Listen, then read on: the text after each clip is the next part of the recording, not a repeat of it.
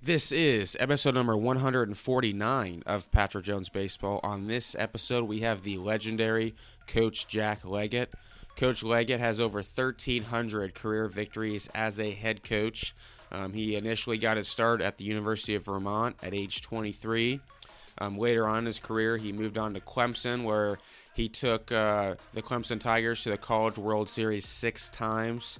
In this episode, he talks about his core philosophy as a coach, how he coaches his players, how he coaches his coaches as well. He's had numerous assistant coaches go on to become very successful head coaches at very high levels as well. And then we also get into his Team USA experience. He's been coaching with Team USA the last couple of years as the 18 and under head coach, and he talks a little about what that's like and what it's like to go on and play in other countries as well. So I think everyone will enjoy this episode. Coach Leggett has, like I said, over 1,300 career victories as a head coach, so he brings so much experience to the table and just so much wisdom and knowledge that you just can't get anywhere else other than just having to experience and learn and continue to grow as a coach over that long period of time. So here is Coach Jack Leggett.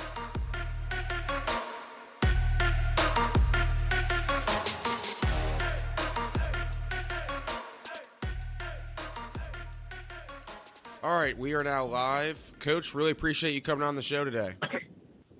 Well, my pleasure, Patrick. I'm looking forward to talking baseball anytime I can. So we met this past weekend at ABCA, and, you've had a really long coaching career and started out, obviously you played a little bit and then got into coaching right away. What would you say was just right off the top of your head, like your best, your most favorite coaching moment? Oh my gosh, probably getting my first job when I was 23 years old at the University of Vermont. I just was anxious to get into coaching. My father had been a coach for 40 years, in different sports, and in order for me to get started, I just got an opportunity when I was 23 years old at the University of Vermont. It was a club team at the time. I got paid $600, but it was going to be changed to a varsity sport in June. And if I did a good job, they said, that they would probably be willing to hire me as a coach. And so did a good job. Evidently, it turned to varsity status in June or July of that year, and they hired me to be the coach and paid me $4,900. I had to get my master's out of that, paid for my master's out of that, as well as I didn't have any assistant coaches, no scholarship, obviously tough weather, did all the recruiting by myself, driving the vans, teaching in the physical education department. So I think that was the best opportunity I could possibly have, and we had to have indoor practices in a short period of time because there's other teams coming in, and we also, had limited space. So I think it made me a better coach. It was probably the best opportunity a 23-year-old could have at the time, and I stayed there 5 years and got an opportunity to go to Western Carolina. I was there for 9 years and then over at Clemson. And obviously there's a lot of really good game moments and times to go to Omaha and all those types of things at these other schools. But I think really the most important jump start to my career was getting the opportunity when I was so young at the University of Vermont. Did you know at age 23 when you got that opportunity at the University of Vermont that you were going to be in coaching forever? Like, did you love it right away? Absolutely. I think you have to. I had a passion for it. I was a two-sport athlete in college, played football and baseball all my years at the University of Maine. I had captained every team I'd ever been on, and so I had a passion for playing, and I played 3 sports in high school: football, basketball, and baseball. My father was a coach. We were around the gym all the time. I had 2 brothers and a sister that were all athletic, and we were beating each other up all the time on the front yard or in the basketball court in the driveway. And so I always knew I wanted to be involved in coaching, and I had some great coaches along the way. So high school football, basketball, baseball coaches were all really good, and assistant coaches that made an impact on me at the same time during high school. And then I had really good college coaches in baseball and football at Maine, and I learned a lot. And at the same time, I always paid attention, and I knew that the coaching was my thing. And so when I got the opportunity at 23 years old, the passion has not wavered one bit since that time. Matter of fact, it's still hanging in there pretty good right now. One of the things that you've been known for is a lot of your assistants have gone on and become really good, great head coaches, actually. How did you coach your coaches? Well, there's a responsibility in coaching your players, obviously, and giving them everything you've got and teaching them and developing them and, working hard to make sure that they develop into really good players and develop into helping the team win and so forth, and teaching them the lessons that they need to learn to be successful outside of baseball. And then there's a responsibility of those that work with you of giving them your best and teaching them what you know, so that if they do spread their wings and go off and become head coaches or assistant coaches other places, that they are well prepared and that they are, they have a good fundamentally sound base, and they know how to handle certain situations, discipline-wise, and things that happen on the field and off the field and so forth. And I think I always took a lot of responsibility in that, and I was very fortunate to make really good decisions and hire, good people that I felt had a chance to be really good assistants, but also good head coaches down the road. And most of the guys that hung around with me for 6, 7, 8, 9 years were extremely loyal, saw the value of being in our program, were learning along the way, and eventually found their own niche somewhere else. But they were happy, and you treat them well, they stay for a while. A big thing kind of going off of your response there is, a lot of young coaches are trying to get into coaching, right? They're trying to land that first paid position. They're trying to be the next you, in a sense, right? And so what would your advice be to someone who is maybe they've been bouncing around for a little bit, or maybe they haven't even started yet? What's your advice on how they should go about getting a full-time coaching role? Well, you've got to be willing to grind it out. I just spoke at the ABCA convention in Nashville. There's probably 6,000 coaches in that room when I was talking, and one of the things that I mentioned, that you've got to be able to grind it out and maybe start out as a volunteer, start out at a lower level than maybe what you aspire to want to coach. Increase your network.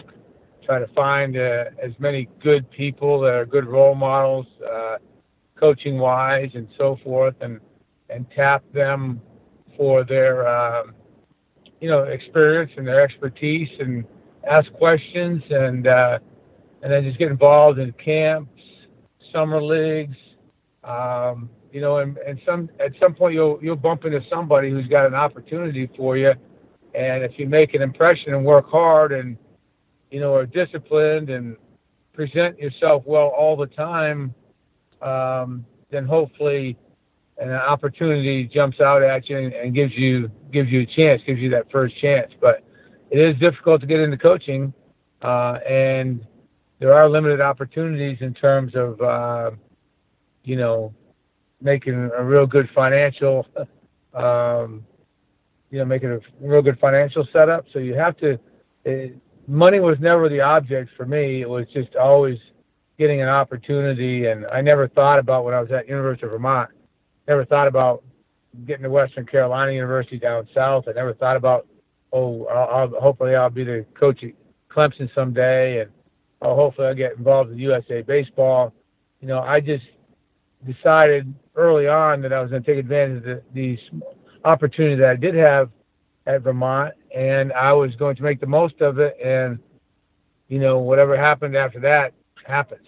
And So I think you can get so caught up in looking down the road that you forget about what you really need to do to be successful. And that was one thing I always felt good about, is I just kind of lived in the moment and worked as hard as I could and did as good a job as I could there. And he got noticed at Western Carolina, and then did a good job there, and he got noticed at Clemson and did a good job there. And then when I was done coaching there, I got noticed at USA Baseball, and those are how the opportunities come along. It's just do a good job, work hard at it, present yourself well. Don't ask more out of your players than you do yourself, and create a good example for them all the time, and create good relationships, and usually good things happen to good people. Yeah, that's a great point, right? Like make the big time where you're at, and don't look too far down the road. One of the things that you were telling me when we were talking over the weekend is you always got to remember, your players do need you, and you even gave me an example of how you looked out in the field one time and you saw like 2 or 3 of your players at the time their parents had cancer, and then another time you said there was a couple of guys who his parents had just committed suicide even. And I think that's a good point. I think sometimes as coaches, that is at the end of the day, we do need to remember the players do need us. They need you, and they need you in tough times, and there's going to be adverse times for them, for you. And I have always said, if you genuinely care about your players on and off the field, in the classroom, whatever the situation, any other than baseball players, and they know that and they feel that, they will appreciate it, and they will do anything for you and give you their maximum effort and their loyalty and so forth along the way, and you'll be able to coach and teach and drive them to a point that they normally wouldn't if they didn't trust you and believe that you cared about them. So I really think that if you love them, they'll love you back, and that will end up creating an atmosphere where they're going to give you everything you need to have in order for them to get better and to win and so forth. So I think all coaches and all young coaches need to understand that that's the number one priority, is treating your players right, having mutual respect, and having them understand that you care about them and you're concerned about their lives outside of baseball. And I know that all sounds kind of trite and idealistic and all that, but it is the truth, and it's what I've tried to live by, and that's why I have what I think are really good relationships with my players outside of baseball and after I coach them, and they know I care. They learned a lot of lessons along the way, and that's what's the most gratifying. That's what's the most satisfying, and all the things along the way, the wins and going to Omaha and going to super regionals and winning big games and all those kinds of things are exciting, but in the end they're fleeting moments, whereas the relationships you create are moments that last a lifetime, and that's what I'm most interested in. That's what I hang my hat on the most, and that's what I'm most proud of. Yeah, it's beautifully said. I completely agree with that. How, if you've coached a lot of different players over the years, a lot of different personalities, how do you go about getting a player to buy into what you want him to do? It goes back to having confidence on the field, showing them drills, skills, techniques, strategies, fundamentals that will help them get better. Once they buy into the fact that, hey, this guy's helping me get better, he cares about me, then wherever they're from, it doesn't matter, what part of the country they come from, or what their background is, or, what their beliefs are, or what their family situation is. I think before it's all over, everybody who's playing baseball at any level wants to get better, wants to trust you, and wants to learn. And I think if you can just create an atmosphere where they are learning and they see that you have confidence in what you're doing, and they will follow, and they will achieve, and they will get better, and they will be loyal, and it just starts feeding on itself. And I've seen it over and over and over. And if you're really dedicated to what you're doing, and they know you're in the trenches with them, you can really get these guys to achieve uncommon things and continually to try to achieve things that maybe they didn't think they could achieve before. And I think one of the great challenges of a coach is to bring kids from all different walks of life and from different backgrounds and different geographies, together as one and become a team. And if you can do that, you've got really the makings of being a good coach. And if you look at every major league roster, or minor league roster, or college roster, or high school, everybody comes from different backgrounds, different orientations, and before it's all over, the great thing about baseball or any other team sport is everybody does become a team and it becomes cohesive if you've got the right leader in charge. You can bring everybody together and make everybody feel equal and make everybody feel as one. And that's the challenge of it. That's the great challenge of coaching. Kind of going in the direction of managing in-game now, how do you go about making your lineup?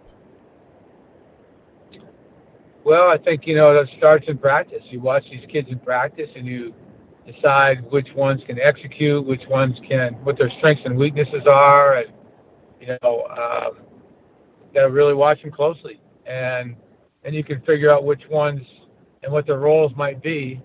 And I think if you got good evaluation skills and you figure out what everybody's strengths and weaknesses are, and you can start plugging them in a lineup and, find out who your leadoff hitter is, which guy can kind of stir things up. And second hitter, which guy can execute and move runners over and hit behind runners and so forth. And then your 3 and 4 or 5 hitters are RBI guys that can, figure out how to move guys across the plate in tough situations. And you got, guys 6, 7, 8 hitter and 9 hitters are all guys that have roles and realize that everybody in a lineup at some point is going to be a leadoff hitter. Everybody in the lineup at some point is going to be a number 2, 3, or 4 hitter. And so everybody's got to figure out interchangeable roles and understand everybody else's role, because it's going to be you someday and sometime during that game. And then you just on defense, you got to look for guys. I really enjoyed defense and understood the value of it. And if you can find guys out there that can play together, communicate, and work together as a unit in the infield and in the outfield, and you've got a catcher behind the plate that's got leadership qualities and pitchers on the mound that battle, then you got the makings of a good team. And so I think it starts in practice. It starts in your, every time you go to the weight room and you're working and you find out who your leaders are, who your tough guys are, and who your competitors are. And I think that's how I always started. I always thought practice was a prelude to what you might be seeing in a game. I didn't buy into this, hey, I'm a gamer and practice is just another day for me. I just thought practice was always very important, and that's why I spent a lot of time putting practice plans together, because I wanted to be organized and have them realize the value of what practice and repetitions, and intensity and accountability during practice can do for you. And if you can get them to buy into that, you'll find out who your players are during practice. Before ACC play would start, would you try and mix the lineup up a little bit just to see what certain guys could do in game situations, or would you try and make it pretty consistent, even from the beginning of the season all the way to the end? Well, we usually had about 15 games or so before we started ACC play, and so I wanted to try to, see what your lineup would be. You had an idea going into the first game, but it always changed. I always said it always took about 20 games for me to feel like I knew what our best lineup was. Defensively, offensively, what the pitchers' roles were, all that type of thing. Always said it took me almost a third of the season to figure out really what your best lineup was. And the earlier you can figure it out, the better. But at the same time, you've got to prepare the guys that aren't playing as much to be able to play. And, so they've got to get some experience too. I always try to get players in there as much as I possibly could in game situations and substitute as best I could, because these kids work hard in practice. They're trying to figure out a way to get in the lineup more and help the team. And so you want to show them confidence and show them that their hard work is paying off. So I always felt I did a pretty good job of putting guys in the lineup and try to see what they could do in game situations. That might have been, when it looked like you had a lead or looked like you were behind or whatever. But I wanted to make sure that when there was an opportunity to put as many guys in as I could in order to prepare them for the time that it would happen. Somebody got hurt, wasn't playing well, they had some experience. And so I think it was just a combination of both things, Patrick. I want to try to get a lineup going, but at the same time, I wanted to make sure that the other guys felt important and felt like they had a chance and prepare them for when they got in the game. I mean, you look at the NFL right now, and the NFL, and you're seeing the second quarterback in a lot of instances play because the other guy got hurt. The number one guy got hurt. So you've got to prepare these guys and treat them as if they're going to play. And I always felt like we did a pretty good job of that. How would you handle a player who's really frustrated by a lack of playing time? Like maybe he even is coming in and talk to you, or he's not really happy with how he's doing everything he can. He's working hard in practice. He's doing everything you ask, but there's someone just better than him in front of him. Like how would you handle talking to that player? Well, it would happen a lot at Clemson. I always felt like this was going to be a good inter-team competition. That's what they signed up for. Every kid who came was pretty much the best player on his team, the best player in his region, or sometimes best player in his state. And, there's going to be times where you're going to have to battle and grind it up through. But, I was always big on body language. I could kind of tell when a kid, wasn't feeling it. And I would try to attack it first because I didn't want to go home thinking about it. I didn't want him going home thinking about it. Didn't want to be negative to anybody. So I said, hey, you got a question, you got a problem, let's go talk about it. Or I put my arm around him and say, hey, this is the reason why I see you a little frustrated. This guy's just playing a little bit better. I feel like this is helping the team right now. But I always had an open door policy. Come see me, be positive. I've had guys come see me before in my office and talk and very respectfully, ask where they fit in and what's going on. And when a kid did that, I always felt comfortable in talking to him, giving him a straight answer, being honest with him. And, I think when it was over, he left the room feeling good. I felt better. And in some ways, and sometimes when a kid had the guts enough to come in and just kind of talk to you, and like I say, if he's respectful and brings up some good points, sometimes it made me aware that, hey, maybe I do need to be giving this kid a shot.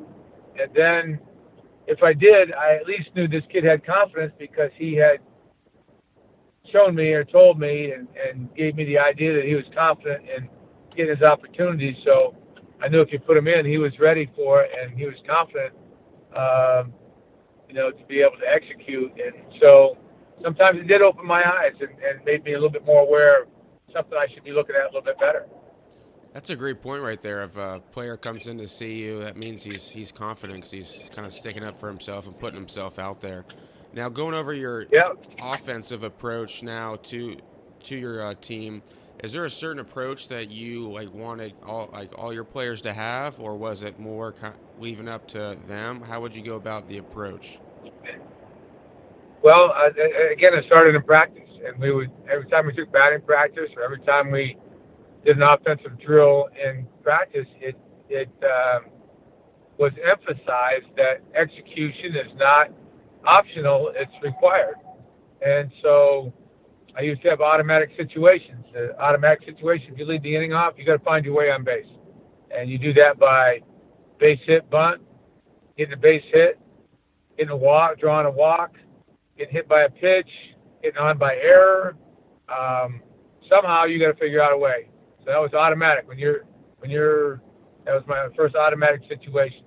Second automatic situation, you get on first base. You got to find a way to second. You get on, you steal the base, you delay steal, you straight steal, you move up on a ball in the dirt. We bunt you over, we hit and run, sacrifice, base hit, but we got to get you to second base because that's scoring position. And another automatic situation was men on first and second base, nobody out. What do? Do we base hit, bunt you over? Do we sacrifice you over? We got to figure out a way to move both guys over there. And if you give up the out, we move two guys to scoring position. And so I call that an automatic situation. Another automatic situation is man on second base, nobody out. What do we got to do? We got to push bunt if we're a righty. We got to drag bunt for a lefty. We've got to hit a ball to the right side if we're a lefty. Hit a ball to the right side if we're a righty. Hit a ball deep enough so he tags and moves over. We have got to get him to third base.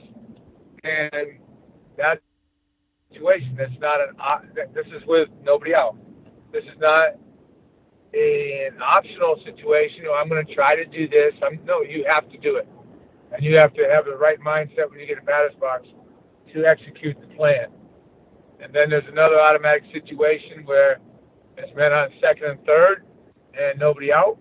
And the infield's back. We got to hit a ground ball to the right side or a deep enough fly ball, whatever it might be, where the guy on third scores, the guy on second moves over to third base.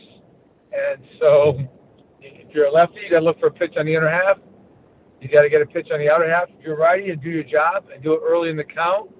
And not wait till you got two strikes and scramble trying to swing at a breaking ball in the dirt or a slider in the dirt. You got to get your job done, get it done early in the count, find the first available pitch and do your job. And we would talk about these things during practice, and we would, figure out drills so that they understood that was going to happen. And when they got in the batter's box, if that's what they need to be thinking, as soon as the situation applied itself on the field, as you're walking to the batter's box, you already know that's an automatic situation and you got to take care of your business. Then the other situation is man on third, nobody out, infield back or infield in, and you have to see what the defense is giving you. If the infield's back, you've got to scramble, hit a 15 hopper to the second baseman or shortstop, whatever you have to do to get that guy in with less than two outs. That's an automatic situation, and that's something that we emphasize all the time. If the infield was in, you got to drive a ball back to the middle, and you got to hit a ball up in the air, in the outfield and get the guy in. You've got to figure out a way to score the guy with less than two outs with a man on third base. So I've just showed 6, situations at you, automatic situations I'd call them. And that was our offensive approach, is just you have to figure out a way and understand the game well enough so that you are willing to and understand the value of it to help your teammates win, help the team win, what you have to do to make the game flow. And so there would be a lot of emphasis placed on that during practice and talked about it, and during batting practice and so forth, that they understood that they had a job to do every time they came to the plate. And it's just all about handing the baton off to the guy behind you and having him pick you up and having him, get you to a better scoring position and eventually crossing the plate. And I think if they understand that everybody needs to be and should be willing to do those things for the team, then it becomes a much more fun game. Did you ever give anyone the green light 3-0? Sure.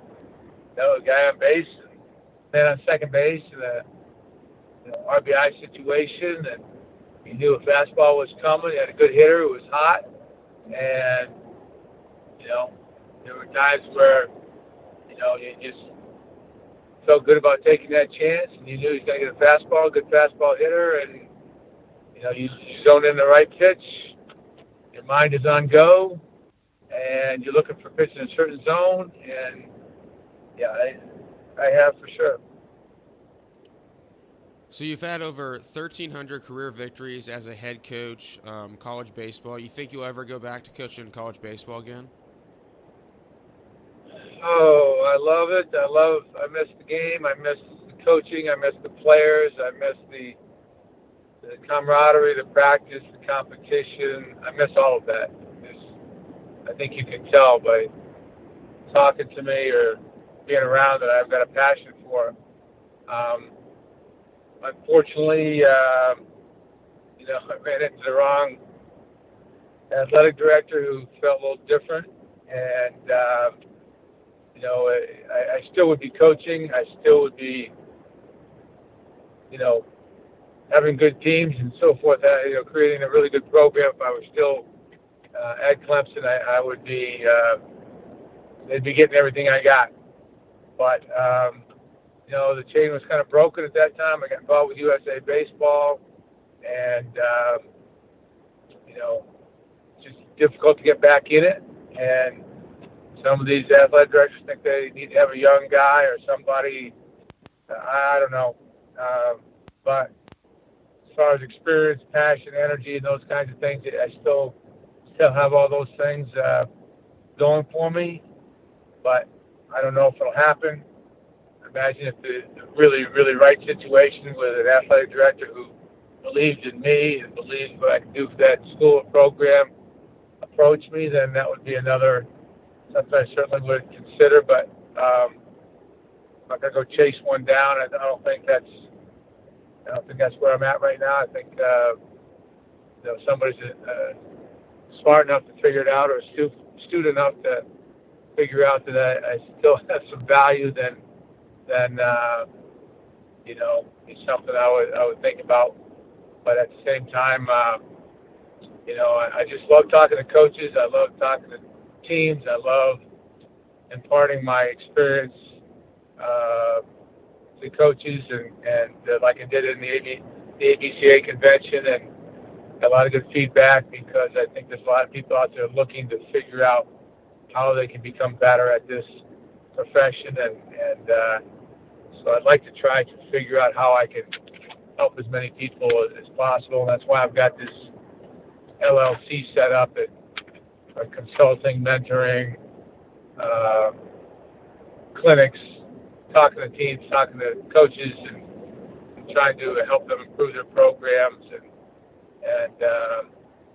so I think that's, I guess, where my niche is right now. But at the same time, I love coaching USA Baseball and having a team and being around other really good coaches and being around talented, eager coaches, and and players and coaches, and that's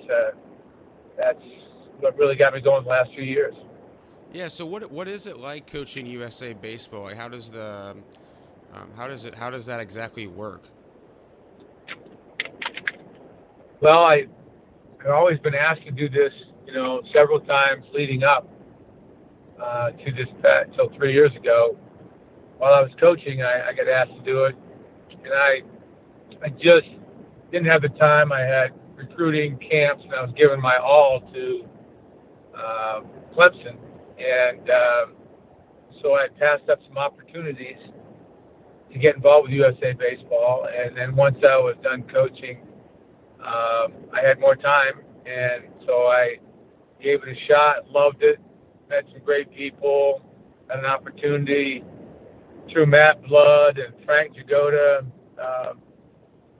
the directors of the 18U program, and they had confidence in me, and I was lucky to be surrounded by some really good coaches and some really good players, and it just was a really good fit, and we had a lot of fun. I've seen parts of the world I wouldn't normally have seen, and met people I wouldn't normally have met. So it was, in that way, it was a blessing in disguise, and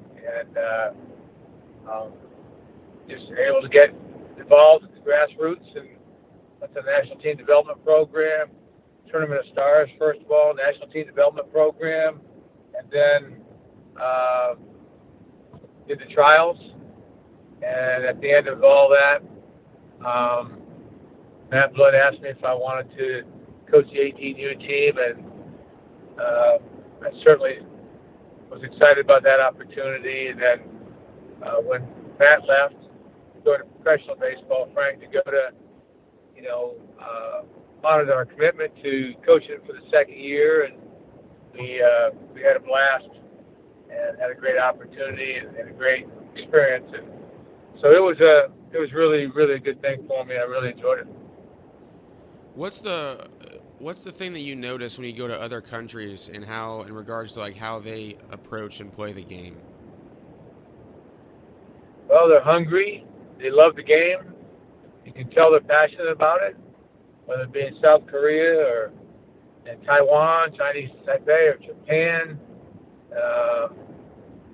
Panama, Canada, Australia. I mean, Spain, all these places are passionate about it, and they want to get better at it. And the players are. I think I noticed that they're hungry, but our kids were hungry. It's all about what you ask of them and how much you demand of them and what kind of culture you set for them. And so our kids played every bit as hard, every bit as tough as anybody in the world. And, and we're as every bit as fundamentally sound as any of them.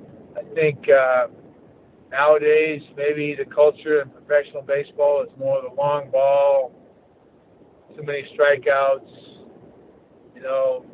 swinging uphill, launch angle, all this kind of thing, which has got some value, I'm sure. But in the end, you got to be able to move runners around and execute and get your bunts down and hit behind runners and, put balls in play. And that's my philosophy in general. That's my philosophy is put pressure on the defense and at the same time put balls in play, make the defense work, and give yourself opportunities for them to make mistakes and put pressure on them. So I think there's a little difference in that thought process maybe throughout the world.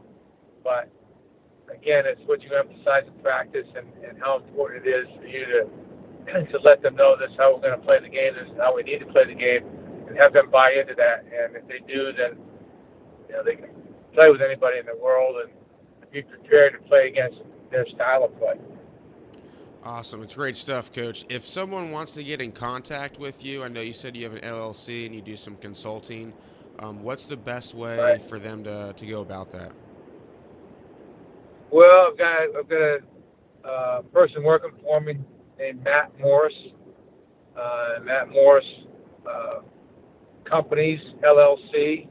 But also you can go to jackleggett.com and go to my website, and it'll show some of the blogs that I've written, some of our background, what we're trying to do with this. And so they can go there, and from that point, put their name in their email, whatever, and then and contact us and see what we can do to help and see what we can do to help improve your program. And it's developed into a little bit of a business, just like anybody else would with engineering or business, or whatever. I think there's a need for an experienced coach who's been successful in some ways to be able to give you their insights and experience and so I'm hoping there's an avenue that we could help in some way. And so I think that's the best way to go. And my phone number is there, and I think start with the email and start with the website. And I've got an email, Jack Leggett Unlimited LLC. That's my LLC, but the email is jackleggettunlimited@gmail.com. And so they can start there as well, and we can contact you back. And if you can start there, have enough interest and can fundraise a little bit or have it in your budget or, whatever, we'll be glad to talk to you and see what I can do to help and see if we can give you some help in your program or you as a coach or even as a player. There's a player out there listening. So that's what I'm doing now, and I'm enjoying that part of it and the flexibility of it. But at the same time, I do miss the teaching, on the field and the coaching on the field and so forth. And so there's some avenues for that as well at certain levels of baseball that might be able to help you as well. So I appreciate everything, Patrick, and if there's anything else I can do to help you, enjoyed the podcast today. Yeah, thanks again for coming on today, Coach. Great stuff. Well, my pleasure. And keep in touch, and best of luck with your new endeavors. And if you ever need anybody to talk to, you give me a holler. Okay? Thank you.